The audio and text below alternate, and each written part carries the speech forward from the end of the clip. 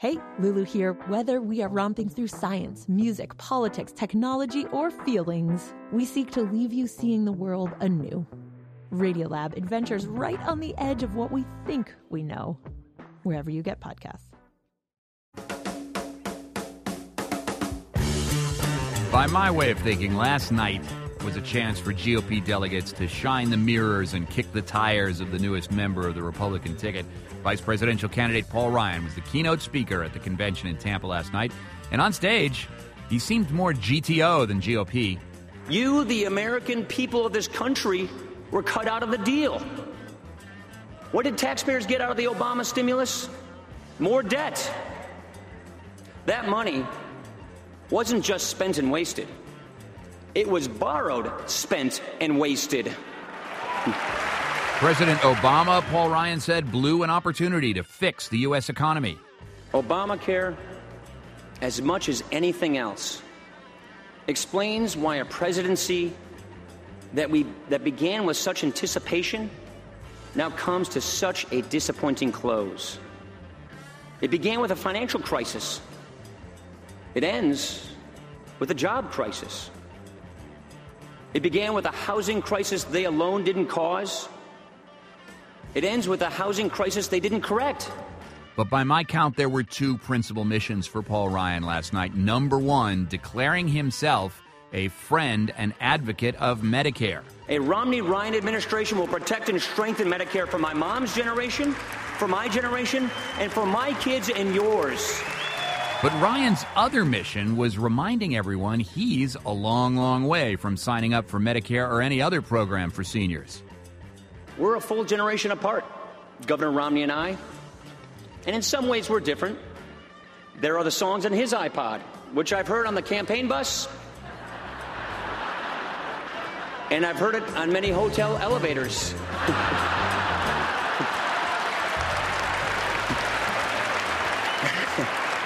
He actually urged me to play some of these songs at campaign rallies. I said, look, I hope it's not a deal breaker, Mitt. But my playlist, it starts with AC/DC and it ends with Zeppelin. And it probably doesn't end with Led Zeppelin. We'll check in now with Republican political strategist Ron Christie. Also on the line, Takeaway Washington correspondent Todd Zwillich, both at the Convention Center in Tampa, Florida. Ron and Todd, Ron, let me begin with you. Mission accomplished for Paul Ryan? I think so. There were two important things that he needed to do last night. The first thing he needed to do is to get in front of the American people and let them get to know him a little bit better.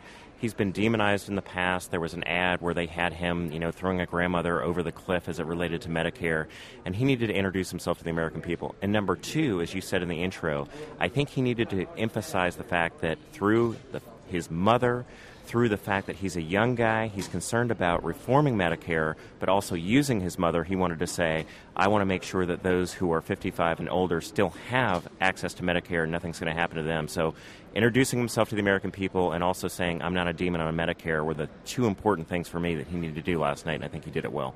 Todd Zwillich, in the Tampa bubble, of course, applause and enthusiasm all around, I suspect. But what about the message outside of Tampa to the wider sort of electorate and GOP voters?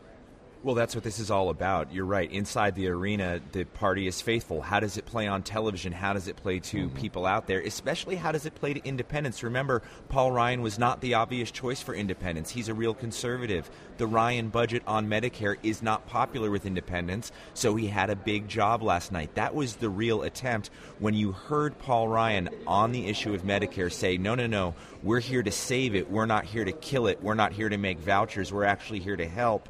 That's what he was trying to do. You also saw Paul Ryan, I think, John, in his role as the attack dog. A wonk, but a wonk with a flair for the theatrical. He's got body language and a sense of humor, really trying to let that bleed through the camera to the television audience, using flourishes, turns of phrase like calling the president, not directly a central planner, which is almost like calling him a communist, if you want. Yeah, that's a code word. Yeah, kids shouldn't have to move back into their parents' house because they can't find a job. And he said, sit on their bed staring up at faded Obama posters, which was a turn of phrase that really made an impact inside the arena. What kind of impact did that make in television land? We'll see. Well, Ron and Todd, whether the administration is concerned about Paul Ryan or simply just, honing its own attack blades for the convention that the Democrats will hold next week, there were immediate responses to Paul Ryan's speech by the Obama campaign, claiming it was full of lies, half-truths, lying about the deficit and the debt, a dishonest attack against Barack Obama for the closing of a GM plant in Janesville, Wisconsin. What are the sort of fact-check issues here? Does the administration have it right? Well, I don't want to speak for the administration directly. I will say that during some of these moments in the speech, John, I was standing amongst other reporters on the floor, and those of us who cover the Hill kind of looked askance at one another at one or two of the things that Paul Ryan said. On that GM plant in Wisconsin, his hometown that you mentioned in Janesville, it's true that a GM plant did close. He blamed President Obama's failed economic policies for that plant closing. In fact, it closed in 2008, before Barack Obama was president. Paul Ryan attacked President Obama also on the issue of debt and deficit, as you'd expect, because the debt has gone up quite a bit under President Obama's presidency. But he said that the president never took Simpson-Bowles seriously, the bipartisan commission that recommended long-term solutions to debt and deficit way before the supercommittee ever failed. He blamed the president for never taking it seriously, left out the fact that Paul Ryan was on that commission and voted against it, voted against ever having it come up for a vote. The last thing I'll tell you, John, is that Paul Ryan did and will again attack President Obama for cuts to Medicare that took place under the Affordable Care Act. He left out that it's to a part of Medicare called Medicare Advantage, which is a private insurance plan, not the Medicare that most beneficiaries have. He left out the fact that the cuts, $718 billion worth, don't come out of beneficiaries but come out of hospitals and medical device companies and other providers. And most importantly, he left out that the exact same cuts that President Obama enacted under the Affordable Care Act are also envisioned in the Ryan budget. The exact same cuts. He spends it differently, but he wants to cut the exact same stuff. Didn't mention that. Takeaway Washington correspondent Todd Zwillich. Ron Christie, is this about the numbers Todd's talking about, or a broader, more adult conversation about difficult choices?